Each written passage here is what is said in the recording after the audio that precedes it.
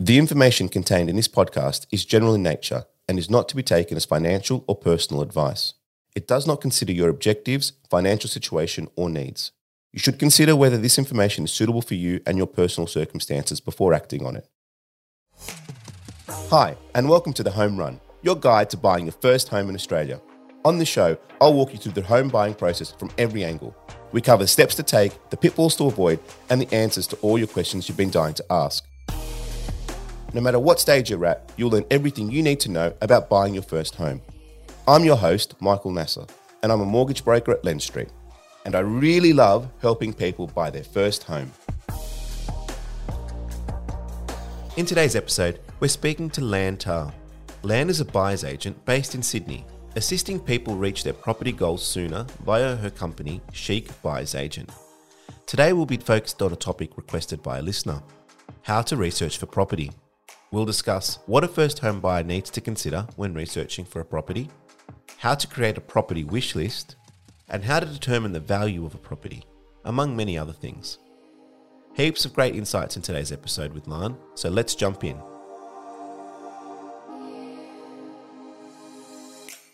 Thank you, Lan, for your time. We appreciate you coming on the podcast and having a chat to us. Thank you for having me.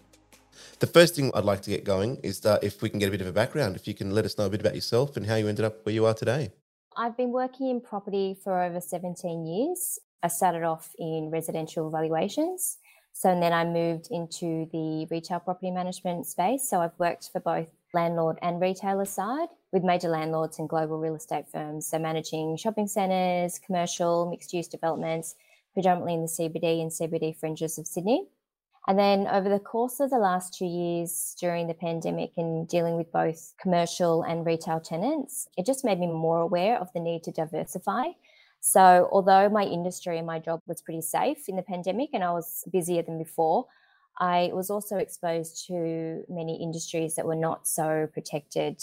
I saw a lot of businesses that had been built up over a number of years and decades, and obviously due to the pandemic suddenly lose their businesses, lose their source of income overnight. And probably along with everybody else, I didn't enjoy the lockdown period. However, it did give me the opportunity to reassess, and it was a catalyst for change for me personally. So while on a break to spend time with the family, I had time to read books and more so listen to audiobooks. And one of the key takeaways for me from one of the books I read was Rich Dad, Poor Dad. And that was the need to mind our own business.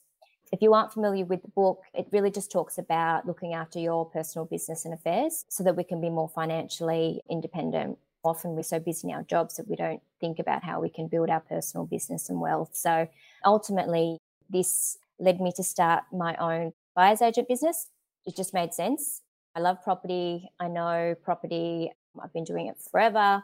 And I wanted to continue to build my portfolio in order to protect my personal business. And I knew that I could help others do the same.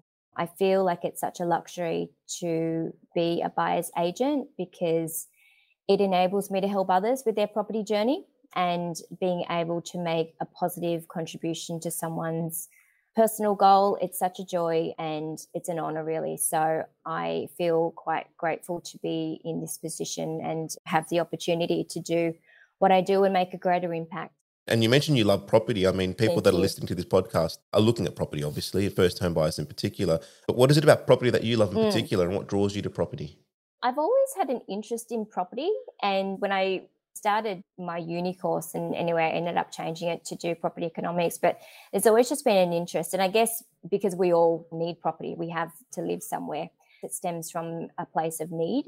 And then the ability to use property as an investment vehicle to build your wealth. And I feel like that opportunity, and because it's quite safe if you know what you're doing, and it's a long-term game, and you can potentially put in the right measures in place and just let it sit there and do its thing. And you don't need to worry too much about it as well. You mentioned as long as you've got the right measures with property, the rest of the work can be done itself. I think that definitely brings in the power of what a buyer's agent can do in terms of making sure those right measures are in place. And so much of what we talk about today, I think, are going to be touching on what those right measures are, because property is definitely a mechanism for wealth and wealth generation.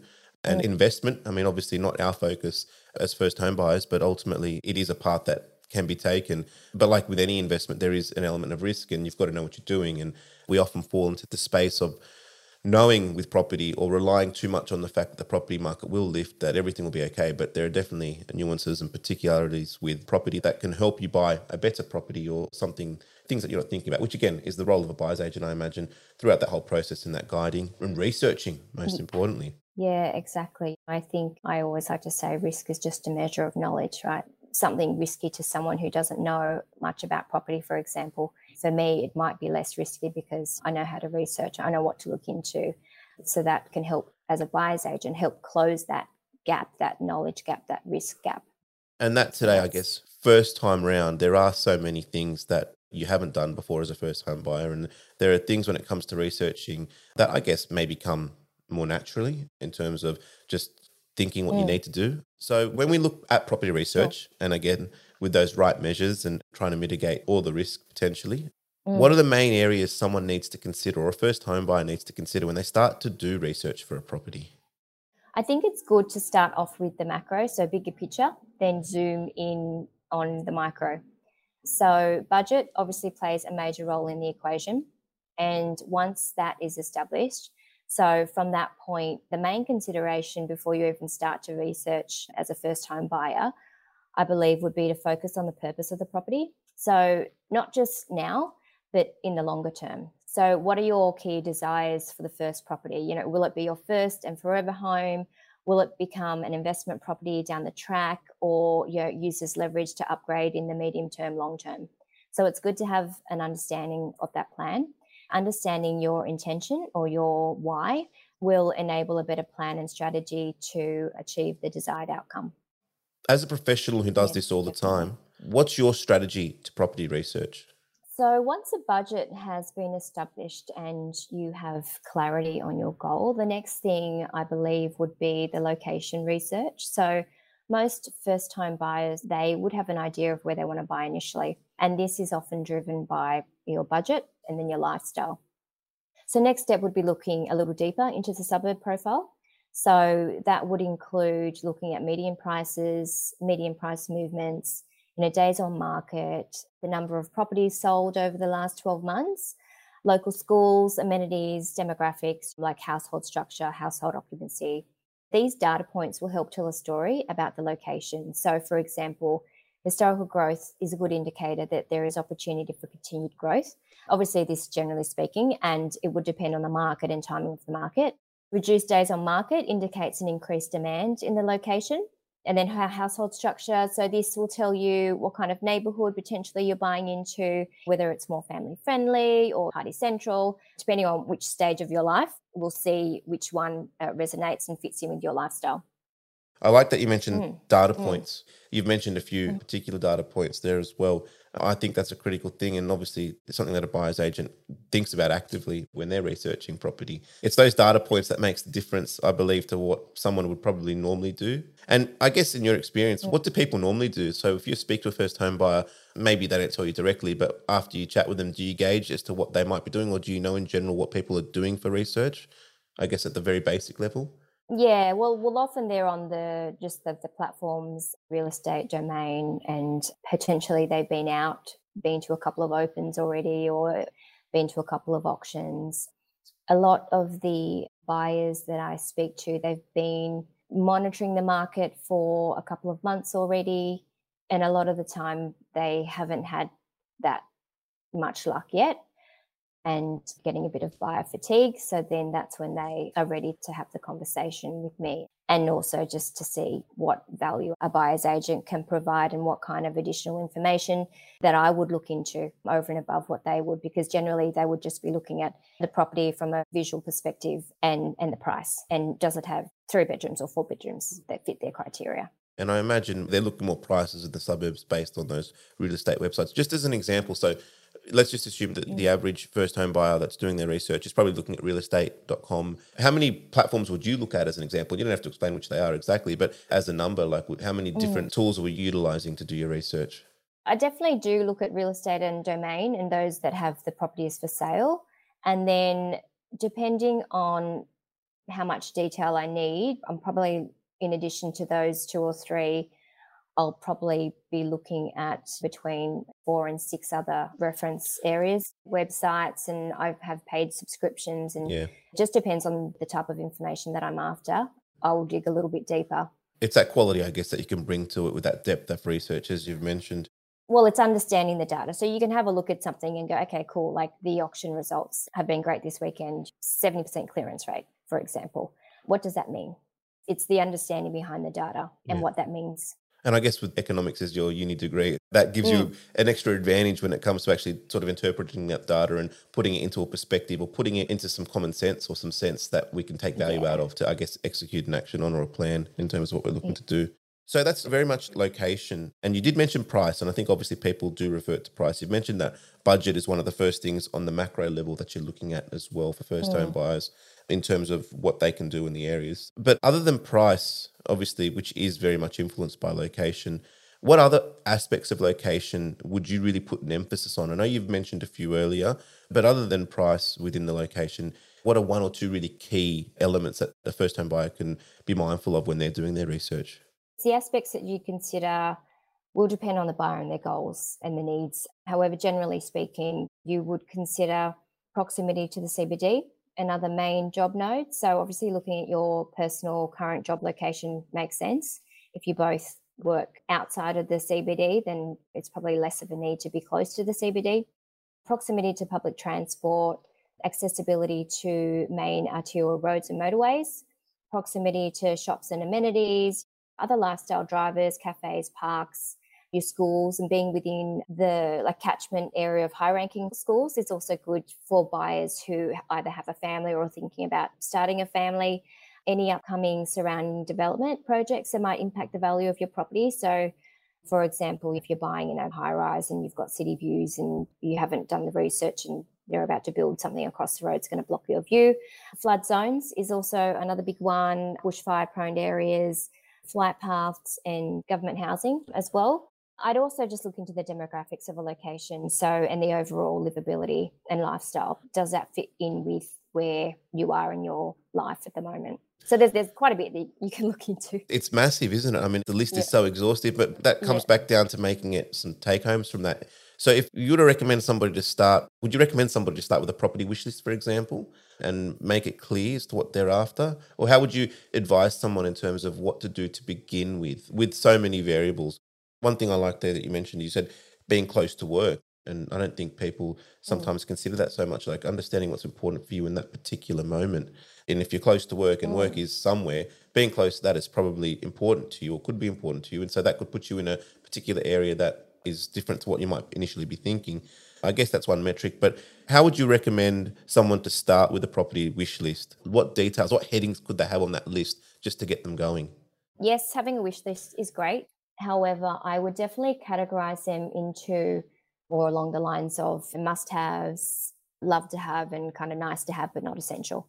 And you can break them into your basics, like number of bedrooms, bathrooms, construction type, so brick or clad or other, whether you're after a freestanding, semi-detached, unit, townhouse, number of living areas. You could even list what you would like to have in a particular room, for example, like built-ins, walk-in wardrobe, walk-in pantry. And then there's the external wish list as well. So yard space, do you want something low maintenance? And then location wish factors as well. And that would talk to proximity and location, like would you like to be 5 minutes from the station or 10 minutes from the local shops?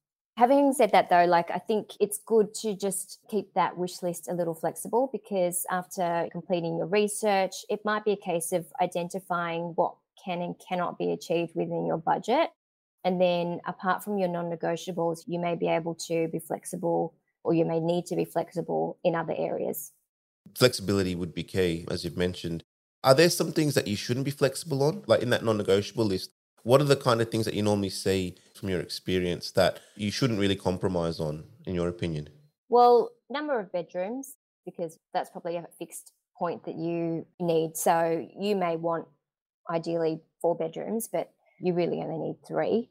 So just identifying what your actual need is, and they would be your non-negotiable. Yeah.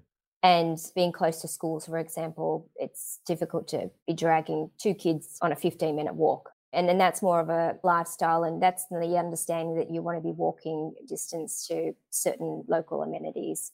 But it really will depend on the individual, I think, and that can change because if you don't have a car, for example, your non-negotiable is being close to public transport, walking distance, right? Yeah. Whereas someone with a car or who drives to work, they may not have that need. It's a nice to have, but Yeah. it's not a need. I think that strategy and that ability to actually sit down and map it out as much as you can before will definitely help the whole process going forward. All right, that's on location. I want to jump to valuation research now, and it's probably a topic that most people come to when they start looking at research pretty early on. It's looking at prices. I think whether it's via the media or just in everyday conversation with people, we always talk about the price of property and how your prices are going up, and obviously that's the normal conversation. It's obviously very much in the moment as well. But in saying that, when it comes to the price component, how do you see that? Do you see that as an easy thing to do or a hard thing to do in terms of trying to do that? And what would be the hardest aspect of that research? It's not rocket science, but there is some elements, and you need to understand the market and to have some historical information on what's been happening, and also an understanding of what's been happening in the market generally. But then there's also markets within markets. So it's good to get micro on the particular area that you are focusing on. The best way to approach this would be to review the comparable sales in the area that you're looking to buy in. How can a first home buyer conduct proper research when it comes to trying to determine the value of a property? You'd want to be looking at comparable sales in the area and as most recent as you can, because prior to the last 12 months in 2021, we saw crazy prices and crazy growth. And you could potentially use sales within 3 months to provide a good guide on market value. However, as the market has changed so rapidly more recently, you would want to be looking at sales within the last month if you can. Start off with a 1K radius as well. So sales in the same street is awesome because there are often different pockets within suburbs that may be more appealing and fetch a higher price for some reason. You know, it might be closer to the school or it's within a particular school catchment or for whatever reason. And then if you're looking at units, sales in the same complex are also the best to use. However, for new developments, you'd want to be looking at second sales for similar sized developments to just ascertain the resale potential or value, because sometimes new developments can also be quite inflated. So once you identify that there are some sales within that 1K radius, you really need to then look a little bit more into the details of the property. So for example, you're looking at the land size, the aspect, usable land, the street appeal, single frontage versus double frontage, freestanding versus semi-detached or attached, the facade, construction material, the size of the property is an obvious one. Condition, so whether it's renovated, if it's partly updated, and the standard of finishes, and number of bedrooms, obviously, number of living areas, bathrooms, car spaces, even bedroom sizes. And as you get familiar with a location or a region, you can better understand the value of an extra bedroom or an extra 10 square meters in that location. Because, for example, 10 square meters extra in a property closer to the city or in the city fringes, they would have a higher value than 10 square meters in a suburb that's 30 k's out from the CBD. So understanding that, and once you dig into the research and looking at those sales, you'll have a better understanding of what that extra 10 square meters looks like. There's a lot of value in what you've just said there. That was heaps of detail. You're trying to find a property value of something as similar as you can to the property you're looking to buy in terms of proximity and also layout, I guess. So bedrooms and things like that. And especially in this time, because of the rapid growth in prices over the last 12 months, what would you have previously said was the time? Because I think you've mentioned that within a month, ideally, is what you want to be looking at. But if you take away the last 12 months, what's that time frame on average that you would be using? Yeah, 3 months would be okay because the number of sales increased. So we can actually get enough data within the 1 month and look at sales within the location now, whereas previously the number of sales may not have been as high. So you're looking at prices probably within the 3 month period.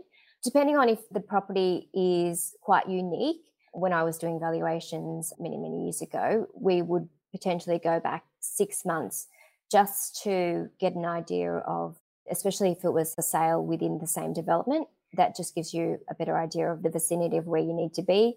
And then you can have a look at, has the market gone up, gone down? So you have that dated sale in the back of your mind. Work on the most recent sales as well, but it's just something to give you more of an idea of the price, and you can work your way in and around those figures and ideally come up with the same figure, if that makes sense. Using as many data points as you can and as many sales as you can, and if it's more relevant, even if it's 6 months old, keep that under consideration. Yeah. When we say valuation, I guess it's important to also distinguish that we're talking about the sale price, the price that it'll sell for, not the valuation that a bank will give it. They are two different things, although they can often be the same. They are two different things. So when it comes to, I guess, trying to work out the price of a property, do you look at it differently, whether it's the method of sale? So do you take into consideration whether it's an auction or whether it's a private treaty sale, or will you value it in the same way regardless of the sale type? I value it the same, but it's just still one of those things to consider that, okay, this sold at auction, so it's probably a little bit higher. But at the end of the day, market value is what somebody's willing to pay, like a willing buyer for that price. And a lot of the time, it's own occupiers that are usually driving that higher price as well. So you're in that market with first home buyers. So yeah, you definitely consider it, but you still work on the same principles. As a buyer's agent, you obviously are attending auctions and you're going to negotiations for private trade. And obviously we're talking about the research here, not that side of the equation, I guess. But I mean, how often in the role that you do are you finding that you're explaining to people, okay, well, this is what we think it's worth. However, like you said, the market will pay what the market will pay. So how often are you finding that after you conduct that research and you have a price, how often is it going over? In this market, quite a lot. But usually I will provide a low, medium and high range. And then if it's at that high range and it might be 10, 20K more, is it worth paying that extra 10, 20 more than that high range? And if that means you can stop your search or that's the perfect property and you're happy to pay that, then, maybe it's worth it. Yeah. So it again will depend on the client and how much more that they are going, because I can give them an idea of what I believe that it's worth, low, medium, high range. If they absolutely love the property, it ticks almost all the boxes, then go for it. I often find that when I work with first home buyers, you've got there's that emotional component and you can't put the value on that. You can obviously be very analytical and use the data points and make your lists and, okay, and this is what it's going to be. And for the most part, you can stick to it. But sometimes if there's an emotional connection with a property, first home buyers can often fall in that space where they really, really love something.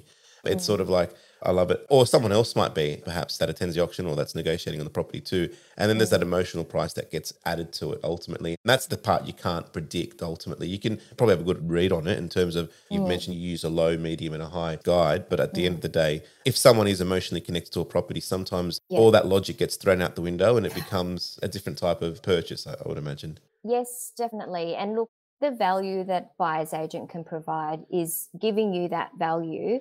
And often, if it's going crazy, I would step in and say, like, I think it's a bit too high, because that's one of the values of engaging a buyer's agent. We don't have that emotional element. So we can give you the guide, we can give you, say, yeah, actually, if you want to pay 10, 20K over, like, that makes sense if it means that you can stop searching. But if you're looking to pay 100K, 200K over, like, that just doesn't make sense in terms of if you want to look to borrow against it later down the track. You might need to wait an extra year or something to get that value back. But just having that open conversation with them, letting them know that what the flow-on effects could be, will enable them to make a better decision. Okay, I wanted to jump into perhaps some examples that you might have seen or experienced in your time as a buyer's agent, and in particular, examples of where somebody has not conducted the right research. What situation were they left in, and what would your take-home messages be from that experience? Yeah, with this example, it's actually where I helped a client with making a better decision by researching. So they didn't do the research prior, and you may be able to speak a little bit more on this because it impacts the lending side. But the client found a property in Brisbane. They were looking to purchase. However, they asked if I could help them complete the process. And after carrying out some research I found that it was in a flood zoned area. It's not necessarily doom and gloom because there are measures in place, but they were looking to eventually borrow against the property to purchase another property down the track. And so this would have had implications on their lending and their future lending capabilities because the property would be considered higher risk, and depending, you've got limitations with banks. So I guess in terms of the take-home message, do your research. If you aren't sure, seek help. Property, it's a high worth asset. It's expensive to get in and out. So, you want to be able to protect yourself as best you can. But if you have anything further to add to that scenario, because from a lending side, you might know better than me in terms of what kind of implications that would have had. Obviously, they didn't go ahead with it because they knew that, okay, they need to borrow against it down the track and they didn't want to take that risk. So we found them something else. But yeah, it would just relate to the valuation more than anything. I would imagine that if there's some type of, so you're saying it's a flood affected area, and how would that have been picked up on? Yeah, council. Usually most councils have flood maps. You can just search online the address and they'll give you if it's within a flooded area or a particular rating, depending on which council area. And that's not something they picked up on, and you were able to highlight that, and then that pivoted their decision making. So without that bit of knowledge or that bit of information, they could have proceeded into that unknowingly. And I think it's one thing to do something knowingly, and if they had accepted that risk and said, you know what, I'm happy to take that on, that's one thing. But to do it without the knowledge, I think that's a scary bit. You could pose the question back to people that have purchased that may be listening. It's like, did you do that check before you purchased your property? And it'd be interesting to hear back the response as to whether, how many people do that level of depth of research when it comes to property. It's a free service that council provides. So it is accessible to the public, but it's just one of those things, if you don't know what you don't know. That's a pretty important component that people can take home in terms of doing that right research, and at the same time knowing that if you don't have the time or can't do it, obviously buyer's agents do exist for that particular reason and can save you a lot of money potentially going forward, especially if you've got a deeper strategy, if you've got more going for you. It's not just the one purchase and that's it. If you're intending to do something and leverage that for the next property and the next property, then obviously quality of the first purchase will determine how much you can do for the next one and what the next one looks like. And having that strategy is pretty important. Exactly. I think for first home buyers, they've really got to consider that as well, which is, again, back to your whole macro philosophy in terms of what you're looking at, what's your budget, what's your purpose, what's your intention, and getting those figured out. Are there any other case studies or any other examples, even of some research items that have come to mind in terms of what you've seen in the past? Well, just more the buying off the plan residential units, and particularly ones where you're promised views and then you don't do the research on surrounding developments and a building pops up across the road and all of a sudden you've paid a premium for a city view. And in a couple of years' time, you may get the benefit of that for a few years.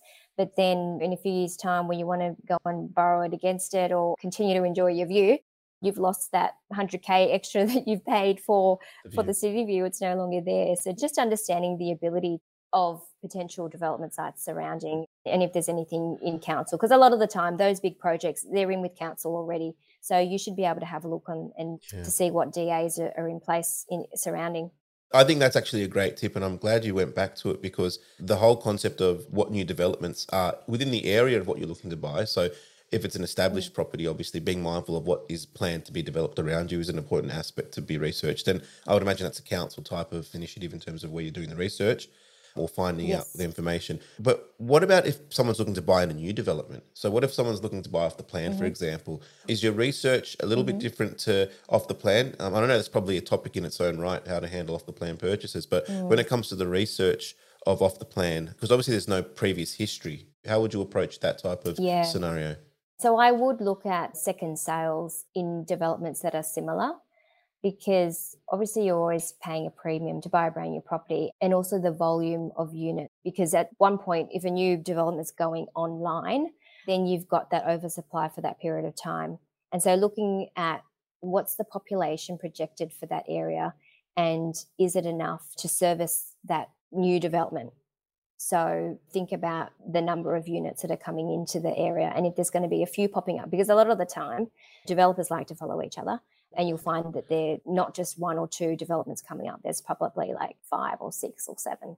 And you can see that story playing out. It's definitely an oversupply, and it's going to be quite a long time before you can actually see that value or see some growth in your property. So definitely that's a huge factor to be looking at how many developments coming up and actually how many units within that development are coming up as well. And how often do you see, if you were to be looking at a new development, do you always see a disparity between what the asking price would be for that compared to if you were to look at a comparable of a second sale of an existing unit or something similar? Is there always a difference, or do you find that it's okay? I guess, do we need to be cautious in that scenario? Yeah, definitely be cautious. It's like buying a new car. You know that you're paying a premium to be the first owner.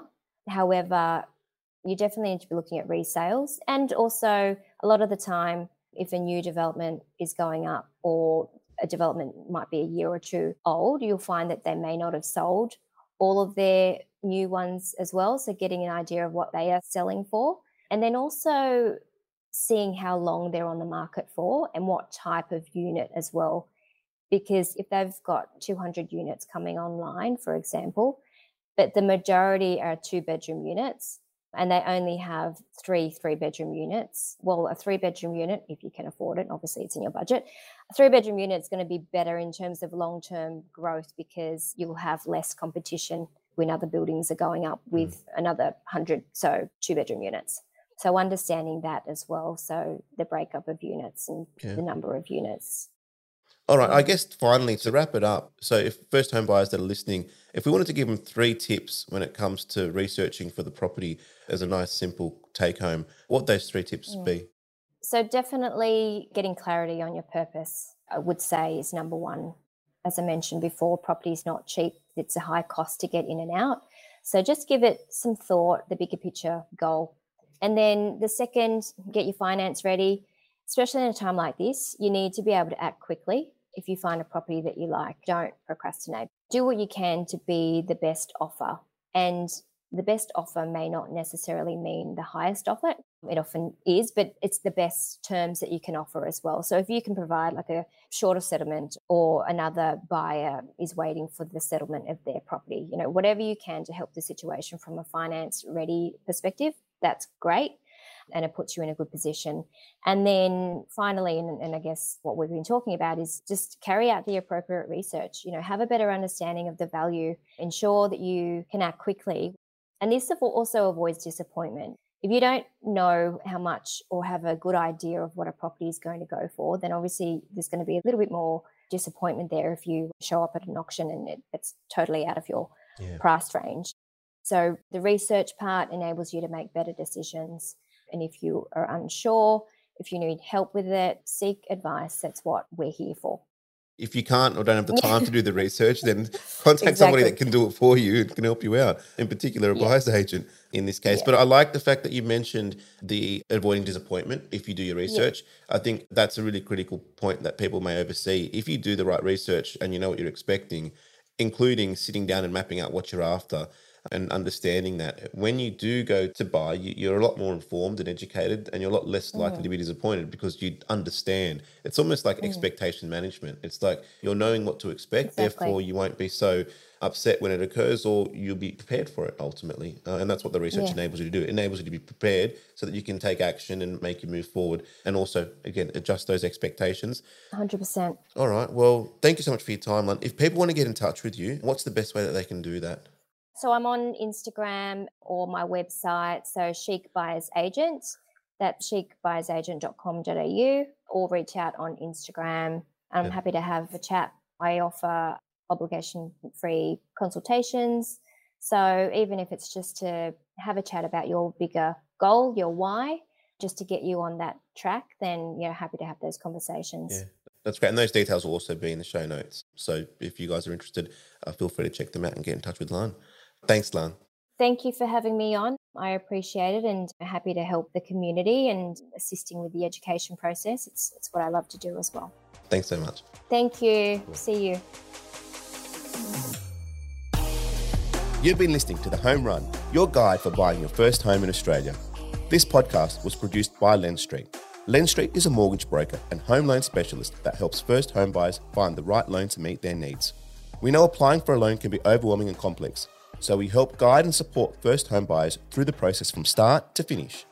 To find out more, head to our website, lendstreet.com.au.